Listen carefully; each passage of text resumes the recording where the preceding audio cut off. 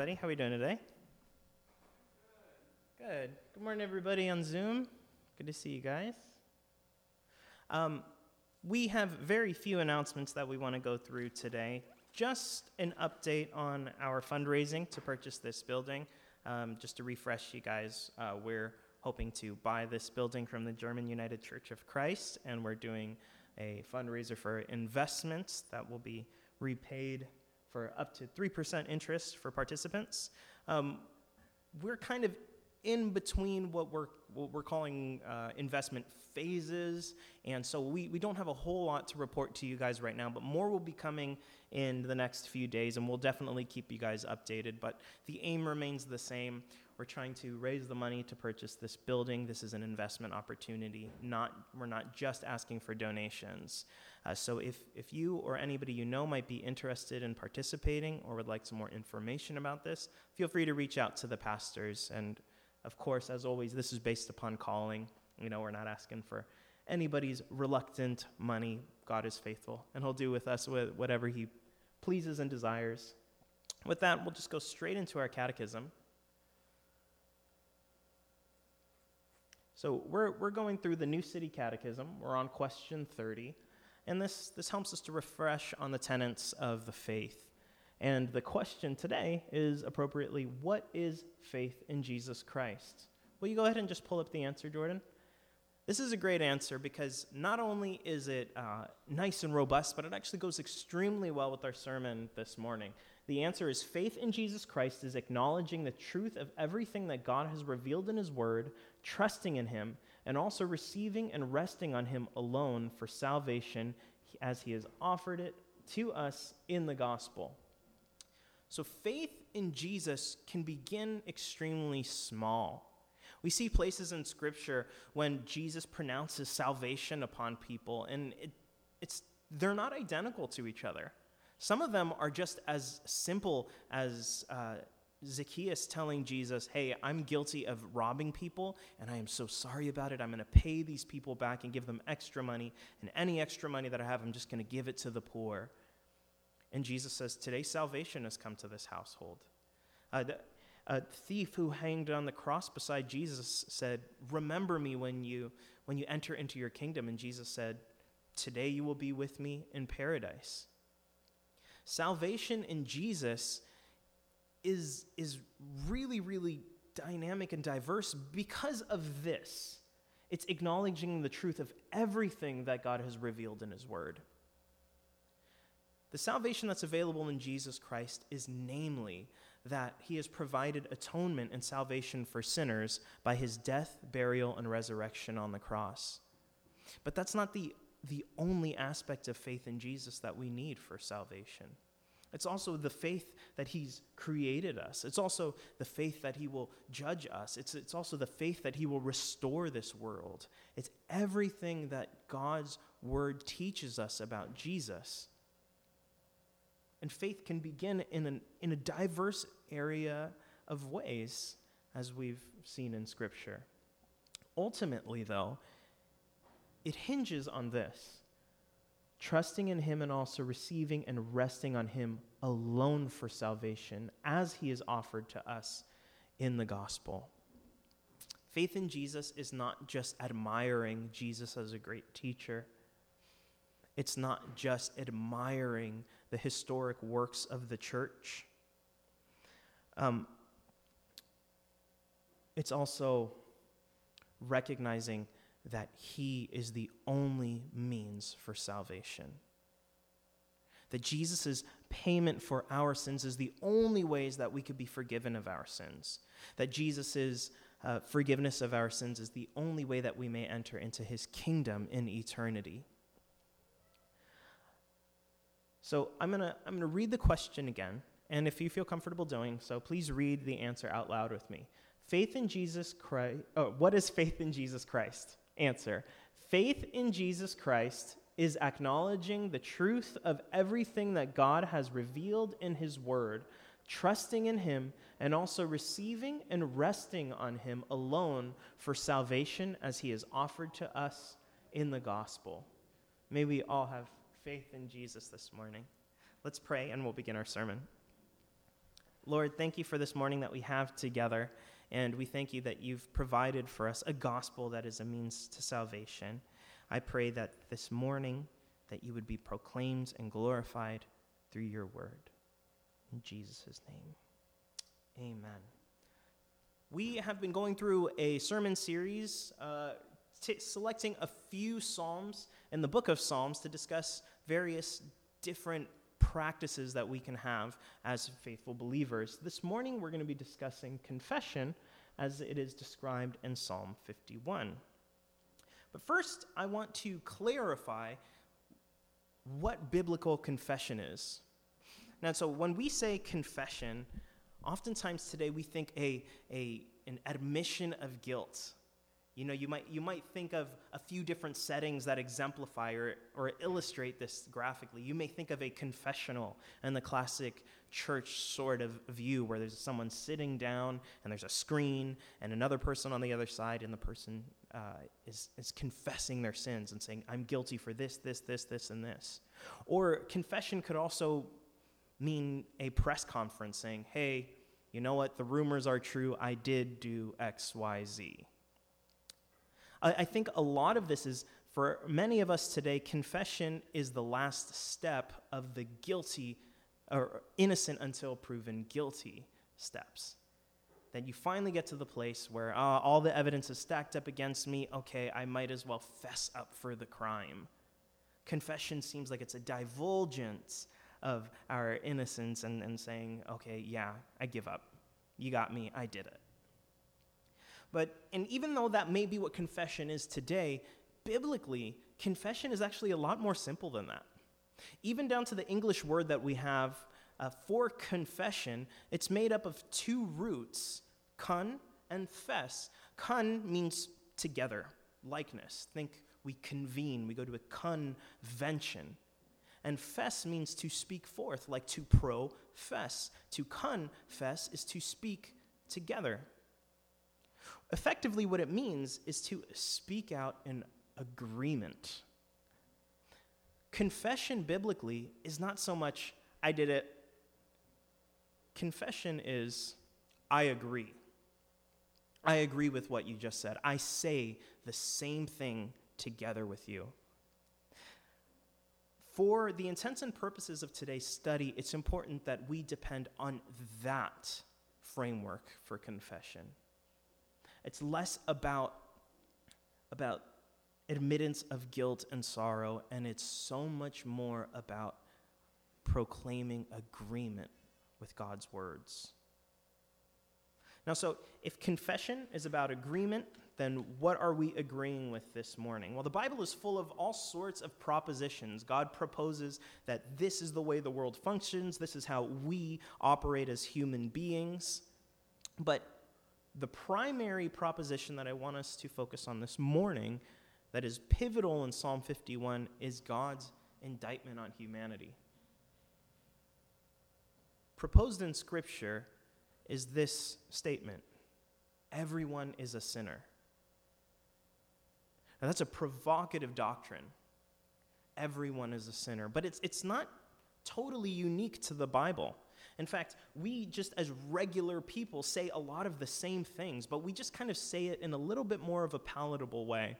We say, nobody's perfect. Nobody's perfect. That seems a lot easier, and we're more apt to agree with that. But in reality, that's saying the exact same thing as what the Bible teaches. Now, the Bible does use more provocative language. Everyone is a sinner. But I think it's important for today that we use the biblical language because for the very reason that it makes us uncomfortable. Just like exercise, working out, discomfort is a sign of progress. And sometimes we need to sit in places of discomfort in order to grow and get to the next level. So we'll prefer the Bible's language today. Now, I think the reason why everyone is a sinner can sound so provocative and so harsh is because we misunderstand what sin is.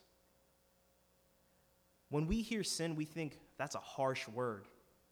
It's declaring evil and malice and bloodthirstiness. But the word sin is not the only word that the Bible uses for errors, but the word sin It's actually a really soft one. It really just means to miss. Everyone misses. It's a little bit more palatable. I miss. I intend to live my life in accordance to God's word, and I miss sometimes. I aim for that, and I miss sometimes. I fail sometimes. If you can resonate with that, if you can just say, everyone misses, I miss, then you're agreeing with God's word, and that is what confession is. That is confessing what Psalm 51 is proclaiming here. And before we get into Psalm 51, I do want to make one more clarification. I want to expose something. When we say nobody's perfect, there's a little unspoken parentheses there. Oftentimes when we say nobody's perfect, so when you fail, it's not a big deal. Now, that is where the Bible disagrees. The Bible explains that every sin that we commit is a big deal. And a lot of the Bible is written for us to explore the depths and the heights of the failures that we make as people. But the Bible does this. It deepens our understanding of sin in order to show us that there is a means for salvation, in order to show us that we need and desire salvation, and then the Bible provides that salvation in Jesus Christ. In Psalm 51, David will use 3 different ways to explain to us why sin is a big deal. The first one is, sin is a big deal because it defiles us. Secondly, sin is a big deal because it's against God. And thirdly, sin is a big deal because it alienates us from God and from other people. So let's begin by reading Psalm 51. I'm reading out of the ESV this morning. Psalm 51, to the choir master, a psalm of David, when Nathan the prophet went to him after he had gone into Bathsheba. Have mercy on me, O God, according to your steadfast love, according to your abundant mercy. Blot out my transgressions, wash me thoroughly from my iniquity, and cleanse me from my sin. For I know my transgressions, and my sin is ever before me. Against you only have I sinned, and done what is evil in your sight, so that you may be justified in your words, and blameless in your judgment.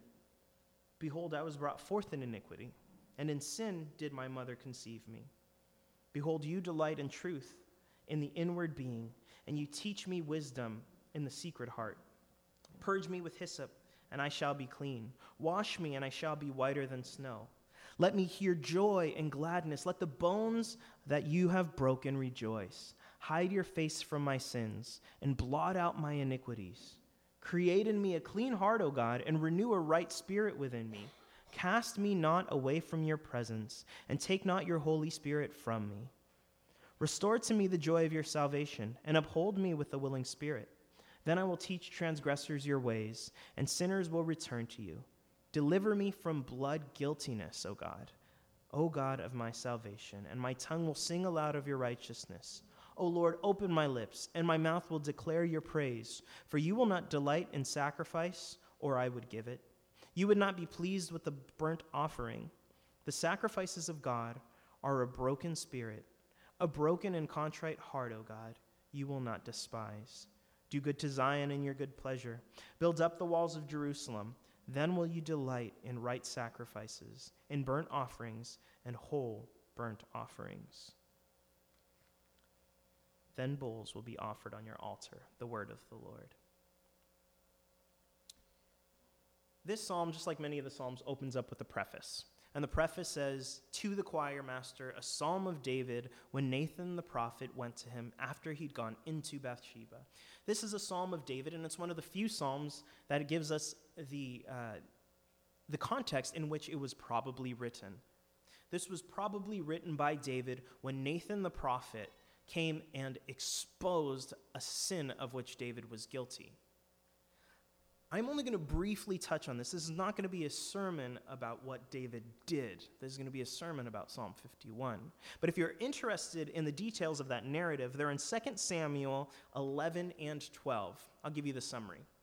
David was a glorious king that God had brought to the throne of Israel, And he had already married a few different women at this point. He'd already had children. And one day, when he was not out to battle, he saw a woman bathing naked. He sent his messengers to fetch this woman. And because of the power dynamics between king and subject, he persuaded or even coerced her into an adulterous meeting with him, and he impregnated her. At this point, he had already known that she was actually the wife of Uriah the Hittite, who was a faithful and mighty warrior on David's side. David tried to trick Uriah into being with Bathsheba in a carnal way and sleeping with his wife, but he wasn't able to because Uriah was too faithful to his role as a soldier at this point. And so, in order to fully cover it up, David had Uriah killed and swiftly married Bathsheba, so that way her pregnancy can appear to be a legitimate pregnancy. Nathan, who was David's friend and a prophet of the Lord, came and exposed this, and David confessed that what God says about this, I agree with. This is sin. This is wicked. I am guilty. Now, this psalm was written in response of David feeling that way, but it's also to the chief musician, to the choir master. David submitted this into the repertoire of the court music because he recognized that what he was describing here was common to all people. He talks very little about the specifics of his sin in this, but he just talks about the sentiments of it. What someone may feel when they realize that they've made a horrible mistake and they want God to forgive them. And so this is available to us. The psalm opens with David saying, "Have mercy on me, O God, and blot out my transgressions." God is the one who's judged David's acts and has declared it evil and wicked and sin. He's declared it a miss, for the understatement of a lifetime. Yet David is petitioning that self-same God who judged him guilty.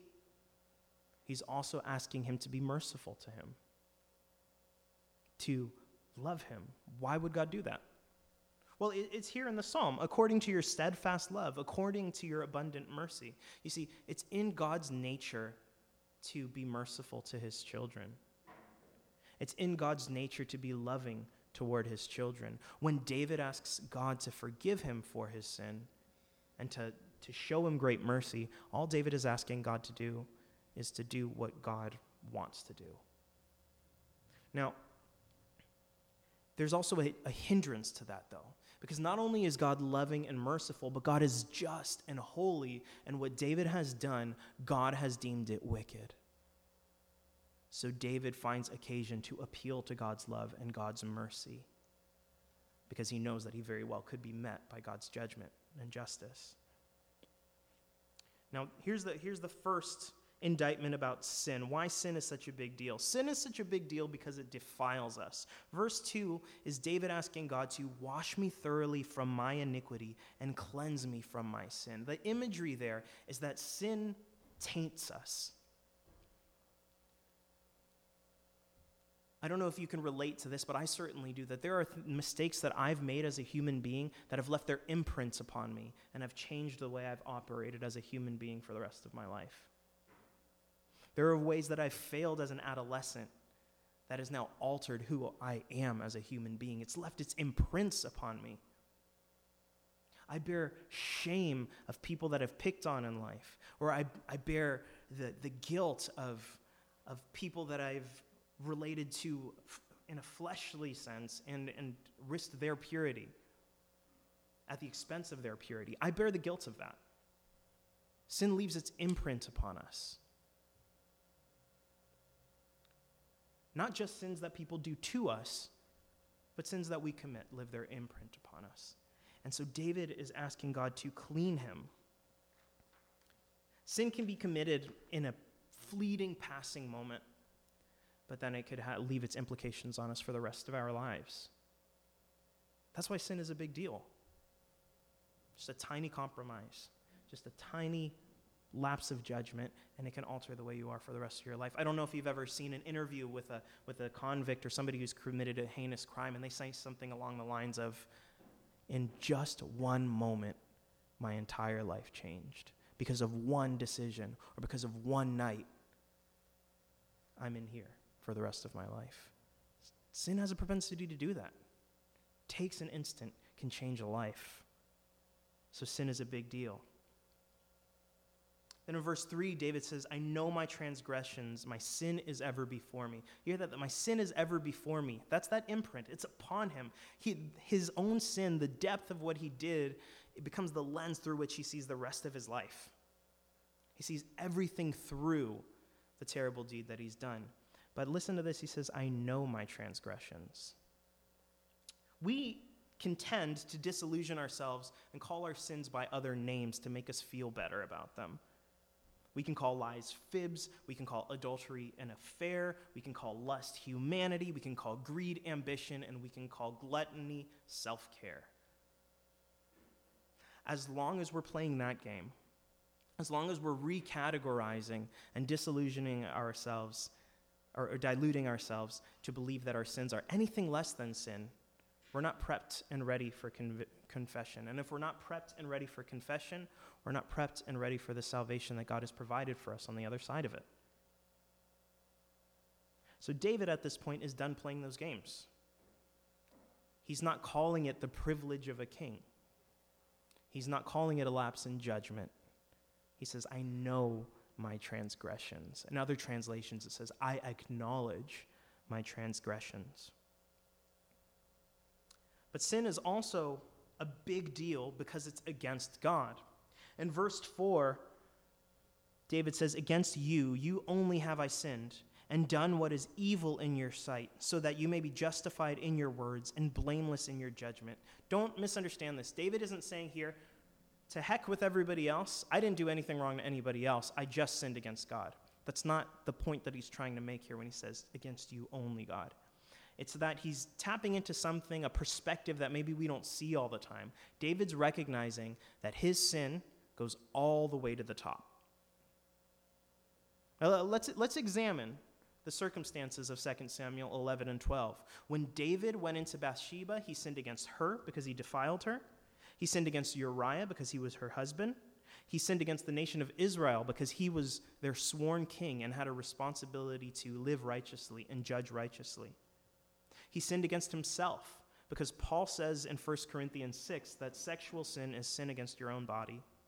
He sinned against the messengers that he sent to fetch Bathsheba. He made them complicit in his adultery. He sinned against his own children. He sinned against his own wives. David sinned against a lot of people. But in each and every one of those relationships, God is the proprietor over them. God is the protector of them. God is the gatekeeper for them. Bathsheba's not just a person. She's the daughter that God's trying to protect. God is Bathsheba's holy father. God is Uriah's holy father. God is the founder and protector of the nation of Israel. He's the father of David's messengers and wives and children. And David's sin goes all the way to the top because it spat in the face of God's will for them. In every person's life, God is trying to reach them in his love and in his mercy. But when we sin against people, it affects the way they see the world. It affects the way that they see God. It maybe even affects whether or not they're able to believe in God. I can't tell you how many times I've heard that someone can't believe in God because of things that were done to them as a child or things that were done to them in their lives. Therefore, they can't believe in God. When we sin, we interrupt God's mission toward his people.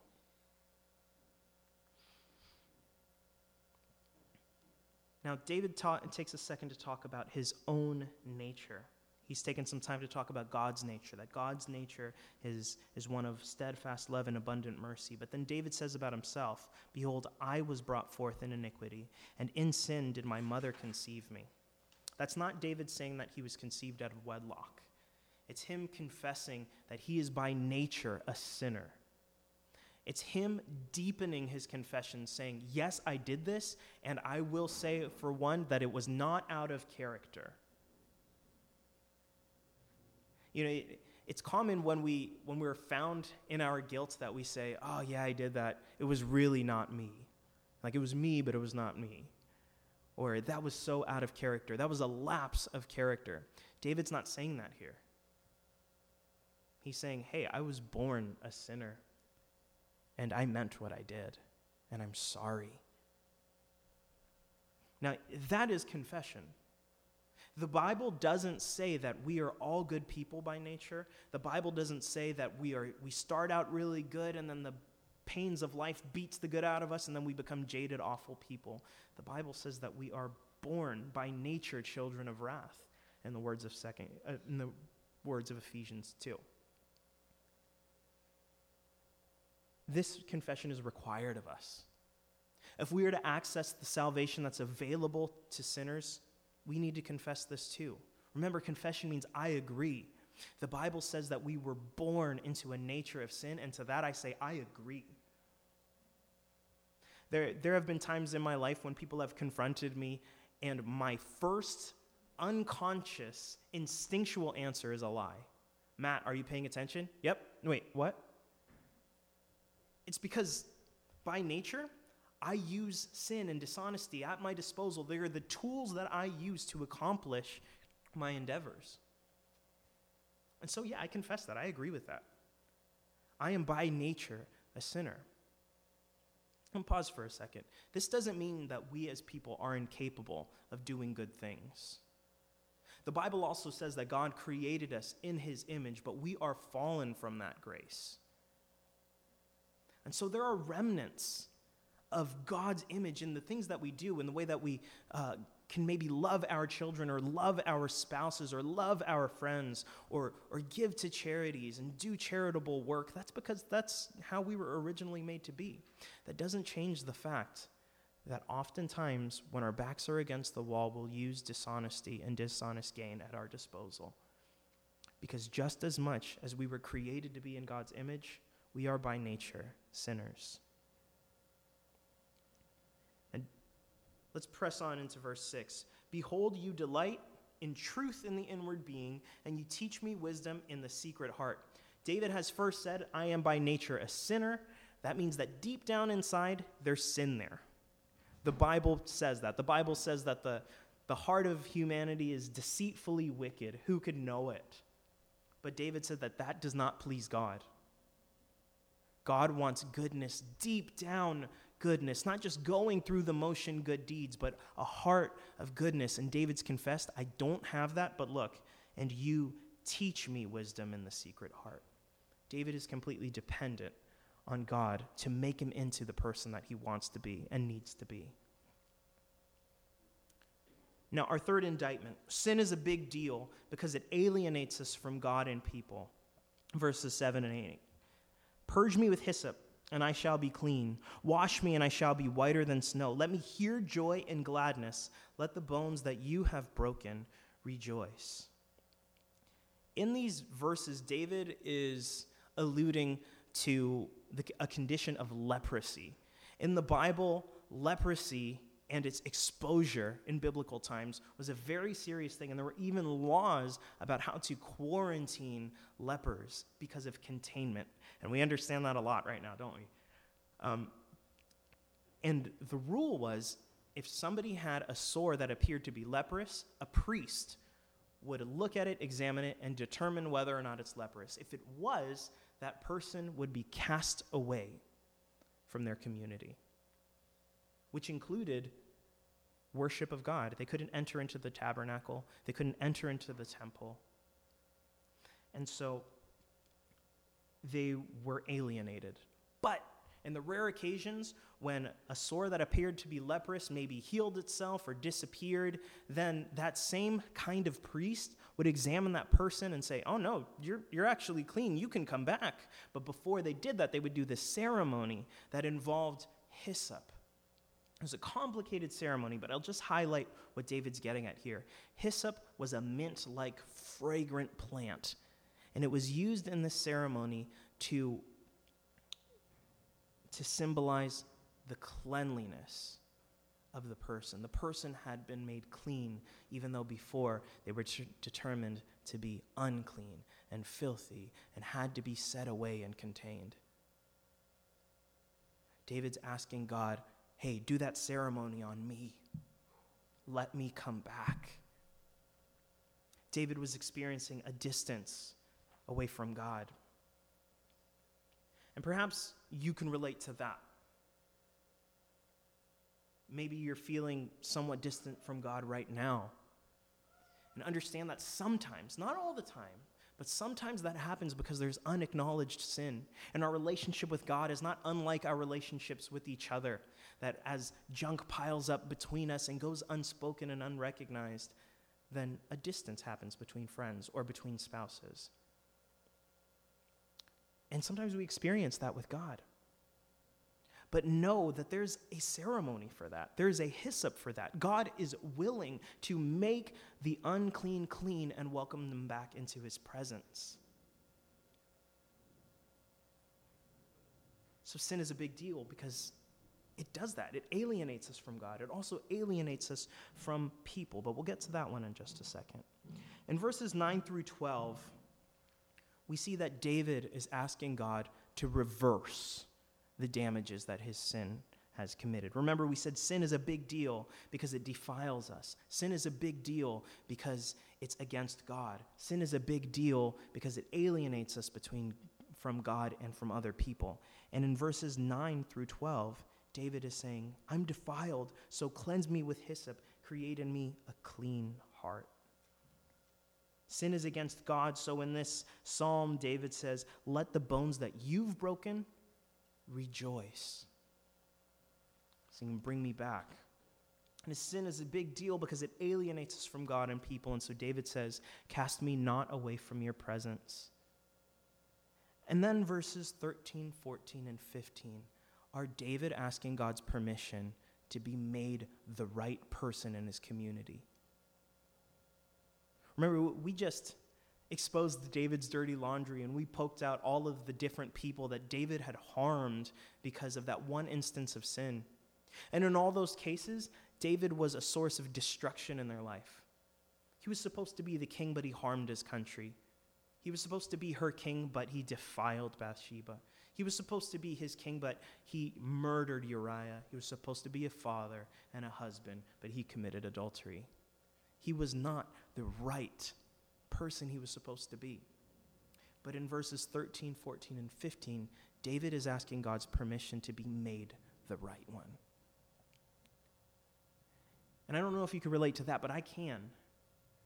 When I fall into sin and I'm ashamed to be called my kid's father because I was not being fatherly, or ashamed to be called a husband because I wasn't being a good husband or a good pastor, and so on and so forth. And so David has a heart and desire to be made right with his community. Verses 13 through 15. Then I will teach transgressors your ways, and sinners will return to you. Deliver me from blood guiltiness, O God of my salvation. And my tongue will sing aloud of your righteousness. O Lord, open my lips, and my mouth will declare your praise. What's amazing about verse 13 is we actually have a chapter in the Bible where David apparently does this thing. He tells all these people like, hey, I've experienced forgiveness. It's great. You ought to try this. It's in Psalm 32 if you want to read that another time. He effectively says, hey, I've been downtrodden and broken. I've been destroyed by the weight of my own sin, and God has forgiven me. You ought to try this. You ought to have a relationship with God. And the aim is so sinners will return to God. And then he asks God to equip him and to allow him to sing God's praise and to glorify God. That's not just in private. David's not saying, let me sing to you when no one's around. He's saying, let me sing over people. David was a musician. And he wanted God's permission to be restored back to a place where he could effectively and in good reputation tell people of God's goodness. He no longer wanted to be a source of destruction in his community, but rather a source of life in his community. And then the psalm closes with verses 16 through 19, where David says, I know, God, you don't want me to just go through the motions. There's this system of sacrifices, but I know that that's not what pleases you. What pleases you is that my heart is broken over my sin. See, this is what God is after. Remember, God delights in truth, in the inward being. We could go through all these steps. We can say, hey, the Bible says what I just did is murder because hating a brother is murder, so I agree it's murder. That heartless confession is not what God is after.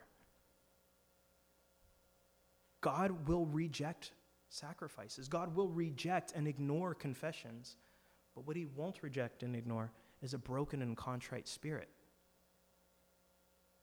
And when our hearts are broken by the weight of our sin, and we say, God, I get it, and I agree. What I've done is broken your heart and broken the people in my life. God will by no means ignore that. But God will restore people, he'll forgive people, and then will set them on the trajectory of what they were supposed to be. He will let you be a proponent of his gospel, no matter how many times you fall. And he'll let David be the one who laid the foundations of Jerusalem that would ultimately become the place of the temple. Now,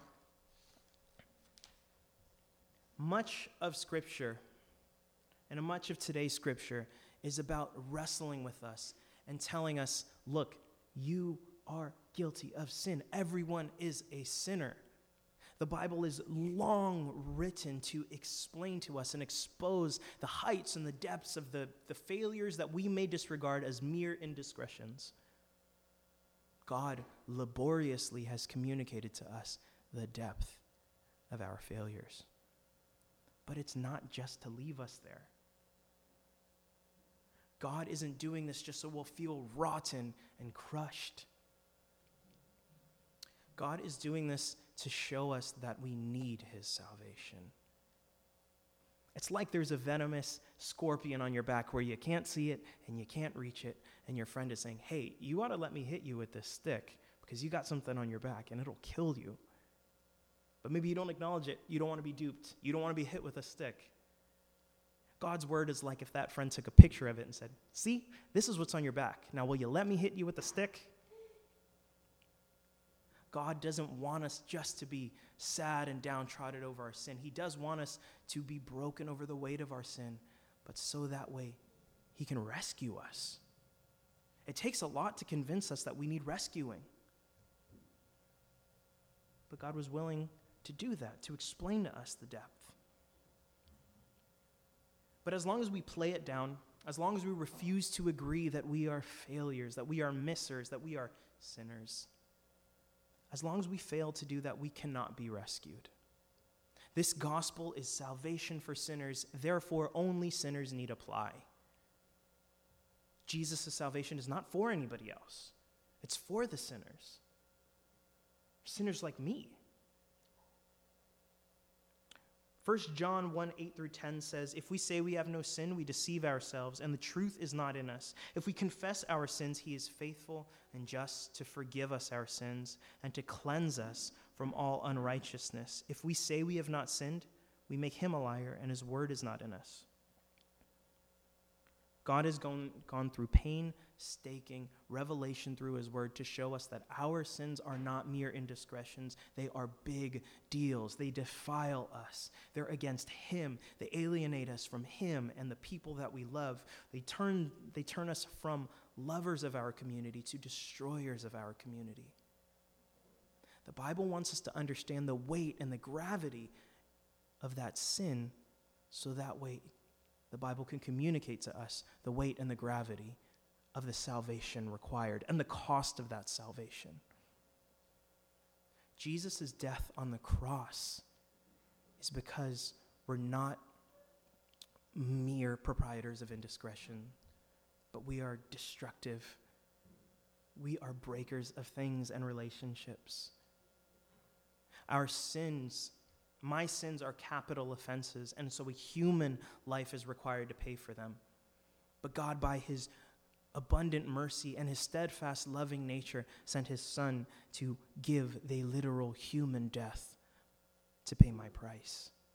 And this is available to anybody who is able to confess that they, yes, I need that. Yes, I need that. Romans 10, 9 through 10 says, if you confess with your mouth that Jesus is Lord and believe in your heart that God raised him from the dead, you will be saved. For with the heart one believes and is justified, and with the mouth one confesses and is saved. If you're not a Christian today, perhaps you feel overwhelmed by mistakes you've made sometimes. And so maybe the way out that you provide for yourself is to just ignore it and dodge it and try not to think about it or suppress the pain of that through substances.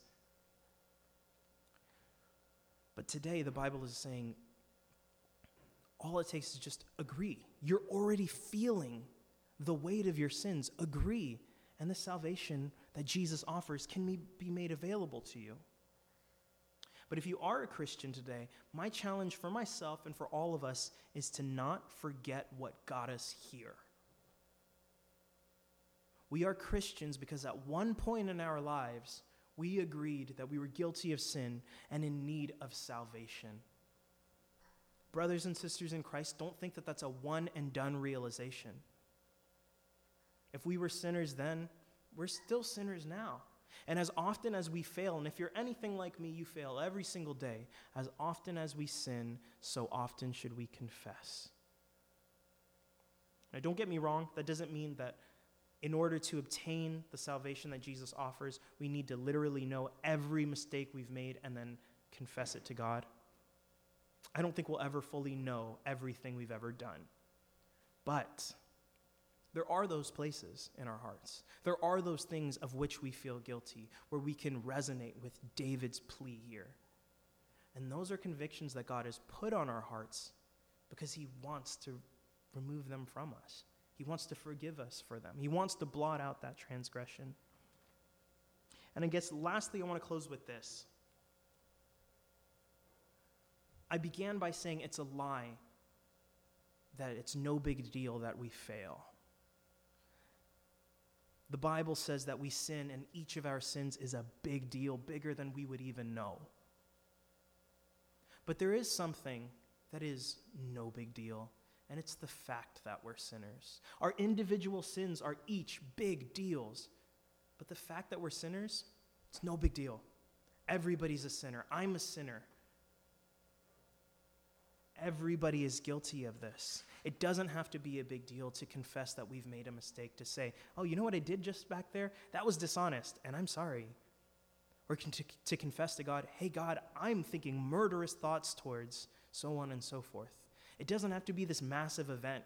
It can be something regular in our lives. Listen to what Paul says in Romans 7. Now, Paul became one of the most pious, religious leaders of the faith. He wrote much of our New Testament. But this is what he said. I find it to be a law that when I do right, evil lies close at hand. For I delight in the law of God in my inner being. That's language from Psalm 51.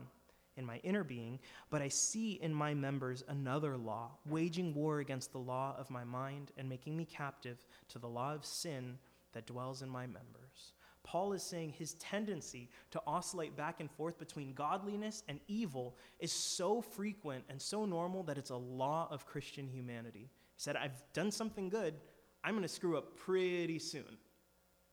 And I can relate to that. Or listen to how Martin Luther puts it. He says, be a sinner and let your sins be strong, sin boldly, but let your trust in Christ be stronger and rejoice in Christ who is the victor over sin, death, and the world. We will commit sins while we're here, for this life is not a place where justice resides. Look, we will fail to great consequences. Sometimes we'll make such big mistakes that it will alter the course of the rest of our lives. Each and every sin bears ripples all the way to the top and offends God himself. And yet, it doesn't have to be a big deal to confess that you've done one of those. It's just normal. It's just like saying nobody's perfect. Saying I've sinned is the same as me saying, I'm a living, breathing person. Everybody does it. But if we would just make that small confession, even though it can be hard, it's a small confession. If we would do that, then it avails to us the salvation for that. Only sinners need apply. And when we associate ourselves with the sins that we've committed, knowingly, willingly, confess, meaning agree, when we say, I agree, I have done this, then God says, then this salvation is available to you. I've made this salvation available to you. I've afforded salvation for you. The Bible says that no temptation has overtaken us except that which is common to man. The world's seen it all before. It doesn't have to be a big deal for us to say, hey, I'm a sinner. Hey, I'm a Christian and I fouled up royally. It's common to humanity. But if we're unwilling to, if we say we have no sin, we deceive ourselves and the truth is not in us. If we confess our sins, he's faithful and just to forgive us our sins and to cleanse us from all unrighteousness. And if you confess with your mouth that Jesus is Lord and believe in your heart that God raised him from the dead, you will be saved. For with the heart one believes and is justified, and with the mouth one confesses and is saved. Let's pray. Jesus, I agree and acknowledge everything that you say about me. Like we said in the catechism today, we have faith in everything that Jesus Christ has taught.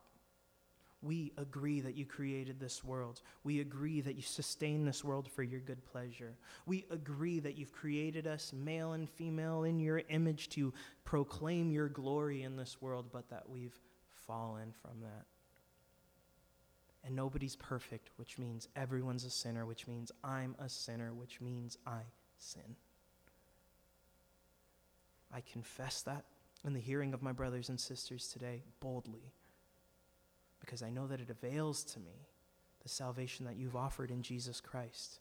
Jesus, we thank you for your cross, for the fact that in dying upon the cross, you've paid the debt that I owe, and it is but up to us to take you up on that offer. And so I agree. Your salvation is enough to pay for the vast weight of my faults. And I pray my brothers and sisters would feel that so confidently today, that yes, we've done horrible things, but yes and amen, Jesus' salvation is sufficient. Thank you for dying for us and for saving us. And it's in your name we pray. Amen.